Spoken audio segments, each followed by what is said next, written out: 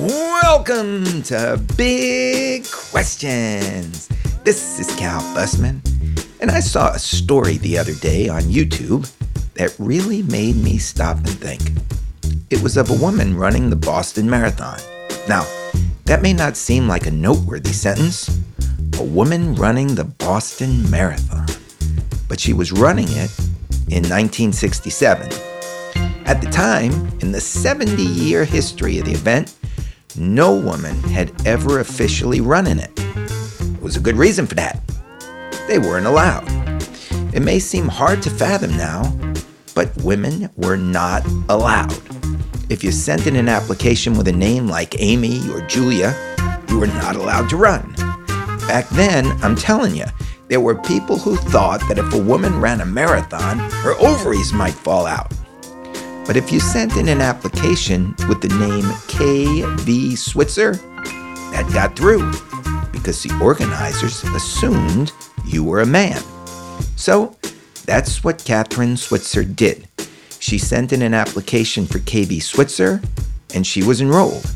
Got the number 261. She was living in Syracuse at the time, 20 years old.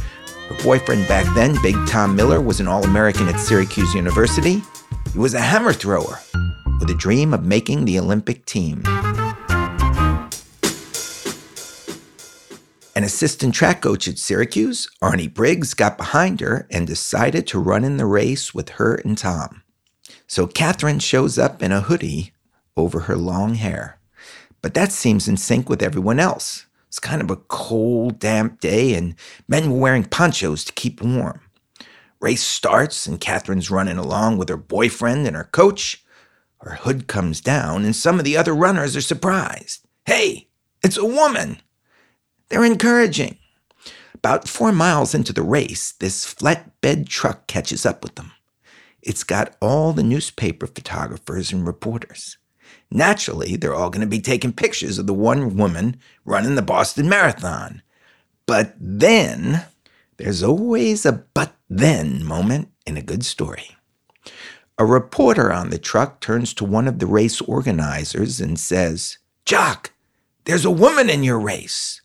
Jock was Jock Semple. Jock screams to stop the truck. He gets out and starts running after Kathrine. You should check out the series of photos on YouTube. They're landmark images. This guy, Jock, is absolutely furious. He's snarling, and he grabs Kathrine and says, "Get the hell out of my race and give me those numbers." He tries to grab the numbers, but he didn't realize that the guy running next to Kathrine is her boyfriend and 235 pounds and a hammer thrower hoping to make it to the Olympics. Big Tom cross-body blocks Jock and sends him flying to the sidewalk like a sack of potatoes. Kathrine's coach calls out to her, "Run like hell!" And all of a sudden, the pressure's on. Now she knows, if I don't finish this race, everybody's going to say that a woman can't do it. She's thinking, I got to finish even if it's on my hands and knees. And she does. Takes her more than 4 hours. And things changed. Not immediately. It was another 7 years before women could officially enter the race. But watching the story made me realize how much change has played out in my lifetime. Made me stop and think of the great advice I've gotten on this podcast from women and how it's helped me lift my business and move ahead in life. One of the members of the Big Questions team, Elaine Chen, thought it would be cool to go back and revisit some of that wisdom. That sounded good. And then Sam and Dave from Air Quotes jumped in on it. Listeners of Big Questions might remember Sam and Dave, 2 students who dropped out of Harvard. Well, let's just say they were taking a little break to get their startup going. I did an episode with them last June. They're the guys who figured out how a listener can take snippets from a podcast and pass them around social media. So here's what I'm going to do. In this episode, I'm going to play 7 of Elaine's favorite air quotes from some of my female guests. A lesson for every day of the week. Now, here's the thing. If I was looking to pull out my favorite moment of those podcasts, I might have chose different moments. But that's the beauty of air quotes. It's like somebody sending you a message that they took from someone else, and it might hit you in a new and impactful way. I hope the moments Elaine chose will inspire you to air quote your favorite moments from Big Questions. How do you do it?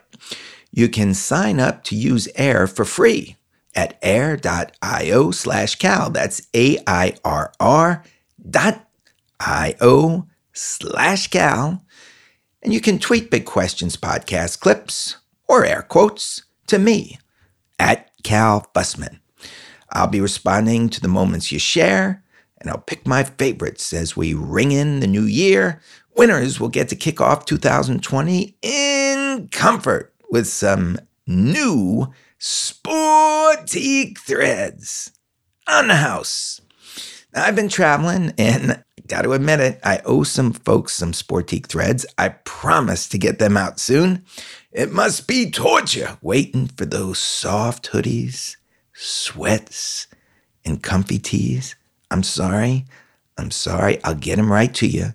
And if you haven't won any prizes yet, and you want to see just how soft Sportique threads are, and how you can roam in comfort, go to Sportique.com, that's Sportique.com, and use the offer code CAL for a 20% discount.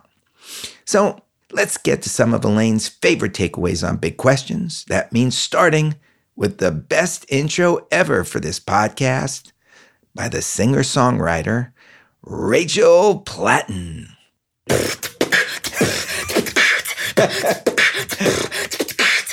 Cal Fussman.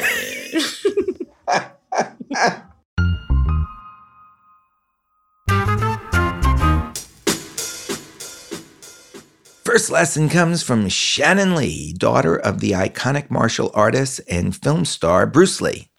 Shannon has given me guidance before I ran a Spartan trifecta. And here she teaches me how to move forward in all ways through her dad's lens. Well, it sounds like you're having your break with tradition moment, right? Oh, man. Right? There it is. Yeah. There it is. The confines and the constraints of tradition, like how you were taught and raised, right? I had my Bruce Lee moment. You did. Yeah. And now I'm free to create in a new way. Right. And also you're free now that you've thrown this off to do it in any way that you want, to make up what that way is, to create that way. Because sometimes when we let go of an old way, we just pick up a new way that somebody else has said, oh, don't do this, this works, which is great. And that might work for a while, but we always have to sort of be in very present and really come from a deep place of knowing what our natural instinct is and being able to sort of create in the moment. My father's big, philosophical tenet that he associated with his art and with his life was using no way as way, having no limitation as limitation. And the using no way as way part is not, I don't use any way, but I'm open to all ways.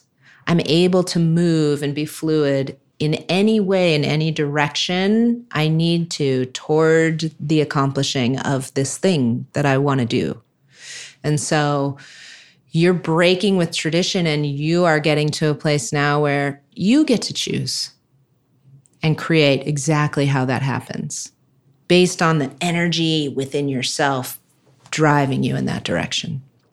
You know, as you were saying that, I could almost visualize your dad there, the smile on his face, shaking his head. One of the old habits I need to break is putting myself out there only after I excel at things. Because when it comes to work, I like to make sure I'm playing at the highest levels when people see me on the job. I rarely jump into something in front of a crowd unless I know how to crush it. I hope I can be open to learning to take a lesson here from Laura Schwab, the president of Aston Martin. Laura graduated from Notre Dame, got a law degree at Kentucky, headed out to California, and found a job at a startup that was selling cars online. She learned how to code and master the internet. Then a friend encouraged her to take her skills to Land Rover, which she did. Once she was there, she had absolutely no qualifications for a job that opened up across the country as a regional rep to dealerships. But she went after it. Sometimes, like Laura, you've just got to dive in. That's probably why she's the president at Aston Martin now. So I was lucky, and I said, well, I'll put my hat in the ring, and I'll apply for this role. And no one else really applied other than me. And I was like, if you give me this job, I will work harder than anyone. And if I'm not successful, you can fire me. I don't care. Just I really want this. And I got the job, and I picked up my stuff, and I moved to Boston. And I forget what year that was, maybe 2003, 2002, and bought a place in the south end of Boston and took on my new role, which I was woefully underqualified for. But you were on the cutting edge of this, so yeah, I think was anybody really qualified for it? Well, the regional roles they were. Yeah. It was pretty much all men. I was the only woman at the time doing a job like that in the company because it was working directly with the car dealers, and the perception that dealers can be tough. They're independent business owners, right. and that I was going to show up to tell them how to run their business, and they're going to look at me like, how do you know how to run my business? Wow. But I got really lucky that they took really good care of me, and some of the dealers in the Boston area, again, are still like my really good friends. And this one lady who's a very dear friend of mine, she's like, you don't really know that much about the car business, do you? And I was like, no, I don't. And she's like, do you want to come work at the dealership for a couple of weeks? She's like, I'll teach you and I'll have my team teach you. And I literally went and worked at her dealer. I showed up every day, and they taught me how to write lease deals and understand service department and parts and all the rest of it. That is amazing. Yeah, she just opened her whole company to you? Yeah, this is you meet people along the way that give you these breaks. And you're still doing your job. Well, so I said to my boss, I said, well, what's the training program in my new role? It's like, well, there really isn't one. You just get in there and you start doing it. And so then I said, well, this one dealer's going to let me work at the dealership for a few weeks. He's like, do whatever you need to. I mean, that job was all about hitting numbers. If you hit your numbers, it doesn't matter how you do it, And so I'm like, well, I can't hit my numbers if I don't understand what generates them. Next lesson comes from my pal, Heather Monahan. If you go back and listen to that podcast, you'll hear her giving me great sales advice. She insisted that I practice sales skills by asking for a room upgrade every time I go to a hotel. At first, this was really uncomfortable to me. But once you start doing it, it becomes normal. And you know what? Sometimes it works. Here, Heather teaches me how to negotiate as she goes about convincing someone in the company to give her a job that the company doesn't even have. And I was so bored in the role that they had. I said, guys, you need a VP of sales for the whole company. Here's the value I can bring. Here's what it's going to do for you. And here's why I'm the right guy. And the president of the company said, well, I don't know. We don't like change. So I did what I always did. I went back to my office and I started calling around to leave. I was bored. I knew I could do more. And I found another job. I called him back again. We met for lunch because anytime you're having a serious conversation about money or opportunity, you meet face to face.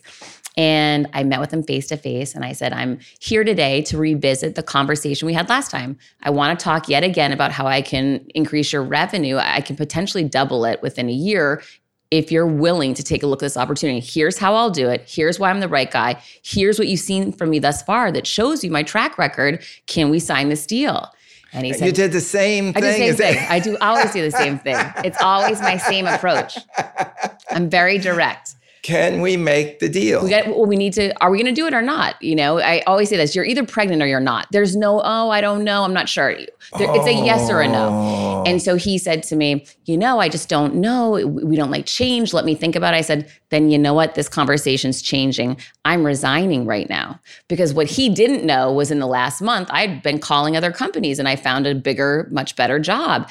And he said, hang on 1 minute. And he stepped out of the restaurant and called his father, the CEO. He was the president. And he came back in 5 minutes later and he said, I would like to award you the vice president position that I'm newly creating effective today.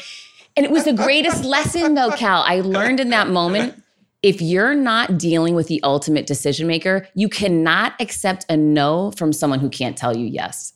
Oh, man. That is a nugget of wisdom I'm putting in my pocket. Yeah, absolutely. But I didn't know he wasn't the ultimate decision maker. Right. So sometimes you really have to peel back the layers and get a clear vision of what's going on. The fourth lesson comes from Melanie Whelan, CEO of SoulCycle. It's a reminder to me to stay in touch with younger people.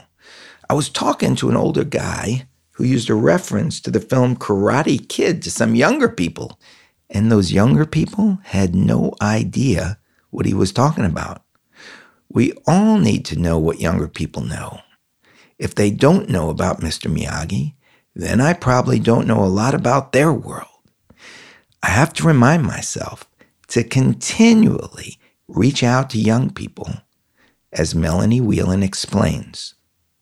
Do you find yourself looking for young people to mentor you in a way because they know their surroundings better than you do?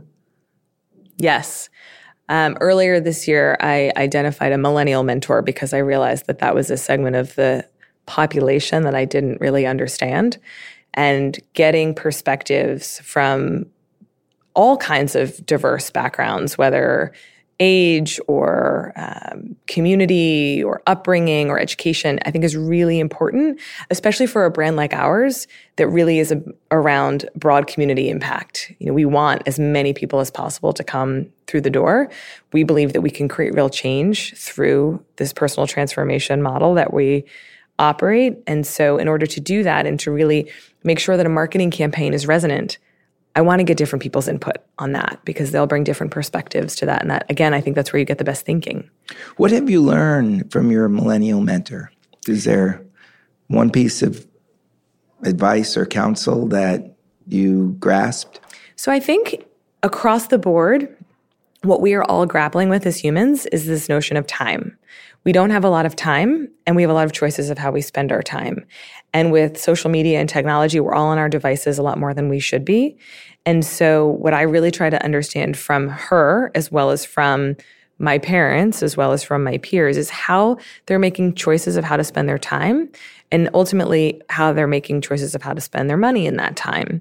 Because people ask me all the time about competition and how do I think about competition. And I always say, I think one of our biggest competition is Netflix because the programming is so awesome and it's so easy to watch the next episode or binge the whole thing. And then you're going to sleep through your alarm and you're not going to come into SoulCycle. And then what's going to happen next? Oh, no. What's going to happen is we're going to come to your house and we're going to find you and we're going to bring you back. But the truth of it is that we are so time starved. So what I talk with her, my millennial mentor, about is how she's choosing to spend her time and how she's choosing to spend her money and what's important to her. And it's interesting because it's different than when I was her age. And it's different certainly than who I am today because I've got 2 young kids. So I think it's been really, really insightful.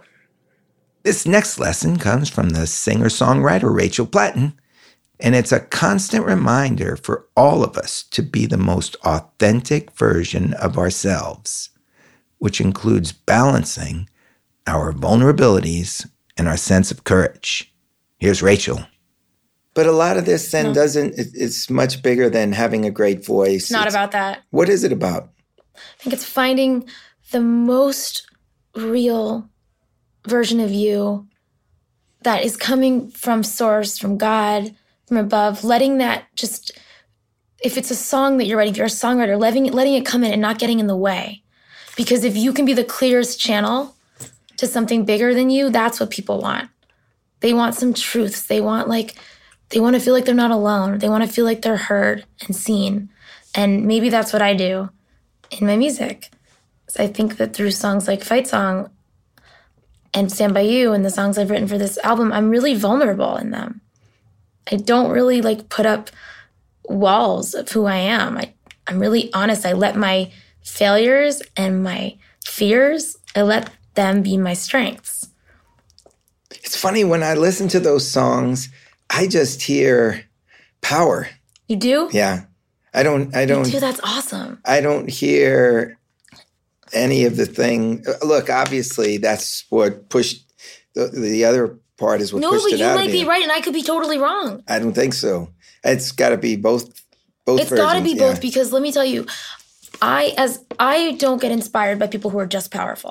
I get inspired by power with vulnerability. That's what I love. Someone that's like encouraging me, but then also raw and telling me what's wrong with them. And you can't have a story without vulnerability. No. There is no story without vulnerability.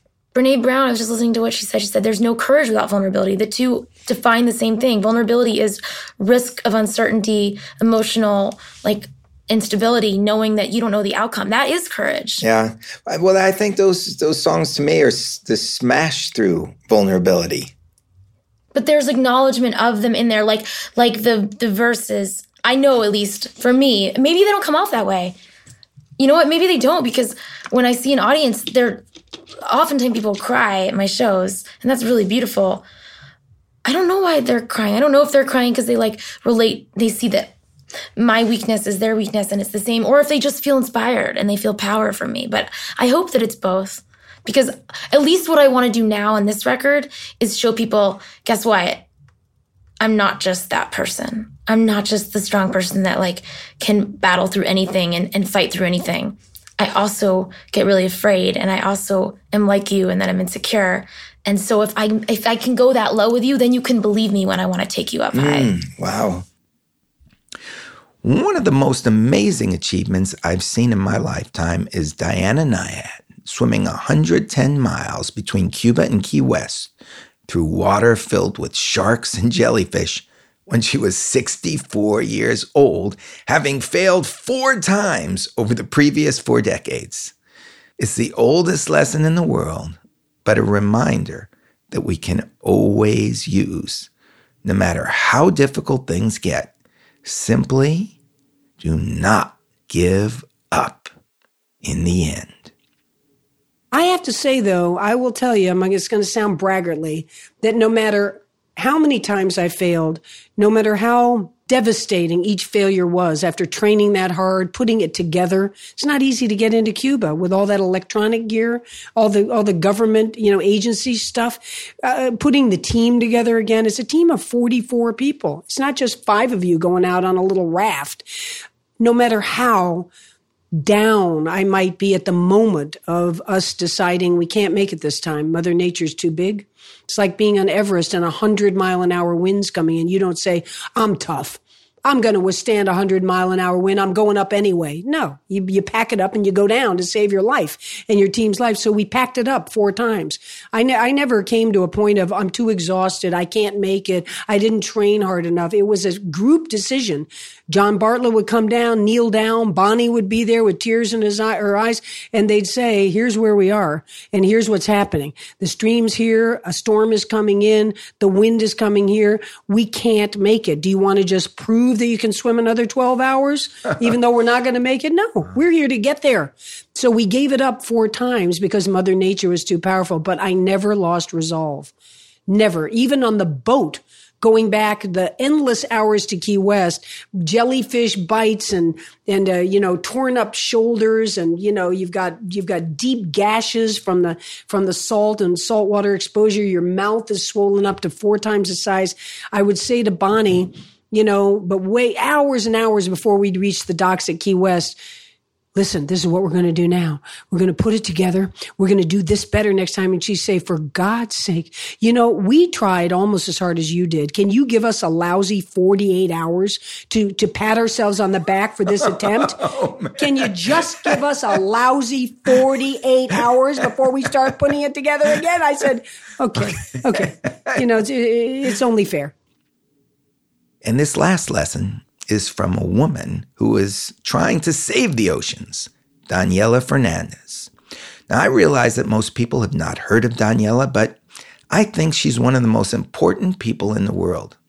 And this is one of the podcasts I recommend to people who've never listened to Big Questions before. In this air quote, her dreams of creating the Sustainable Oceans Alliance nonprofit seems to be shattered. There's no money left, and her assistant has told her it's about time to close shop. But she must have been listening to Diana Nyad, because she didn't give up. And listen to what happens. At this point, we're starting to look for funders and reaching out to everyone and anyone we can find. This was a time where cryptocurrency and Bitcoin was very popular here in San Francisco. And I started going to a bunch of the forums and the conferences. And I started learning about this individual who calls himself Pine. And he has this thing called a Pineapple Fund.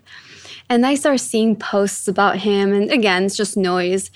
And one night, I think it was about 1 a.m. when I'm desperately looking for funders, I'm Googling away. I see a post that says, Pineapple Fund giving money to nonprofits, like apply today. And so instead of applying through the usual circumstances, I find his email.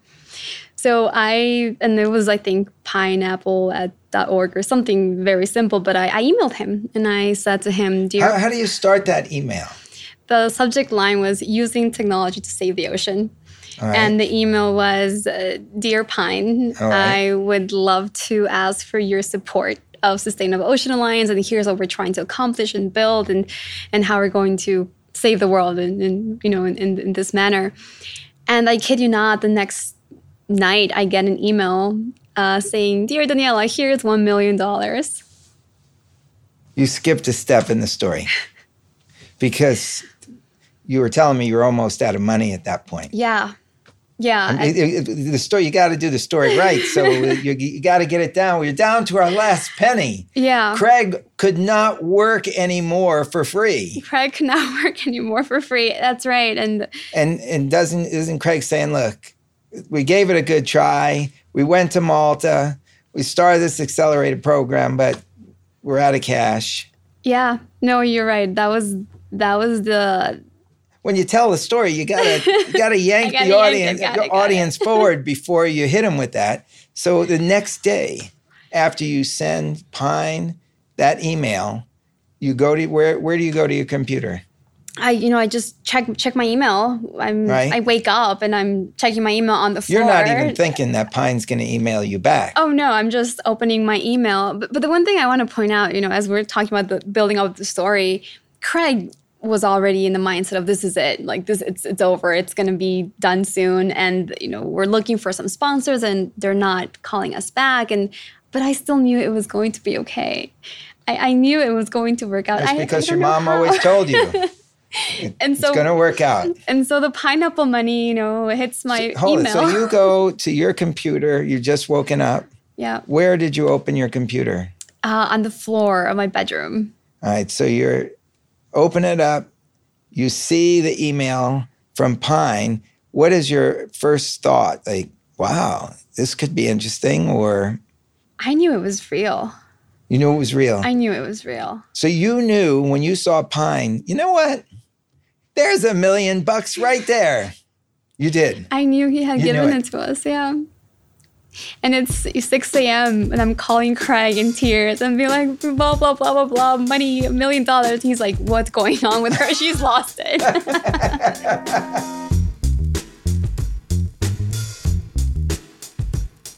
Well, I hope that this holiday season and the new year bring you everything you're wishing for. I hope you'll send me photos of where you're listening to Big Questions. I hope you'll air quote your favorite moments from Big Questions. Remember, you can sign up to use Air for free at air.io/Cal. That's AIRR.io/Cal.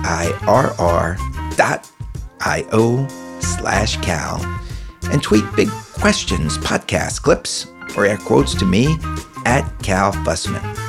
And if it really resonates with me, I'll send you some Sportique threads. Check out Sportique.com and see for yourself why I'm so grateful to have Matt and Jason at Sportique behind me. And if you use the offer code CAL, you're going to get a 20% discount. I want to thank Tim Ferriss for nudging me to start this podcast as usual. Thanks to Elaine Chen for picking out those air quotes. You know, I think she deserves a Sportique hoodie. What do you say? Happy holidays. Cheers.